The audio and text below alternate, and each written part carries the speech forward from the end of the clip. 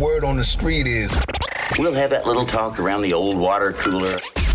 The stories everyone's talking about right now. Here's what's brewing. All right, biggest headlines for your Friday. We'll start with talk show host Wendy Williams, who it was announced that she is diagnosed with primary aphasia and dementia. There's not much more info outside of that, but the talk show host two-part Lifetime documentary premieres this Saturday, and I'm sure we'll get more info on her condition and what's the backstory on this on Saturday. What's your comfort movie? One of my favorites is Ferris Bueller's Day Off, and Paramount is set to produce a spinoff. One of the most iconic movies of the 80s.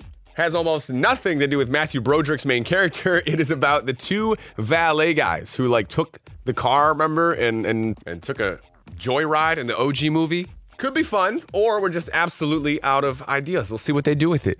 That's what's brewing today. Find the latest trending stories and more, always up at Odyssey.com/brew.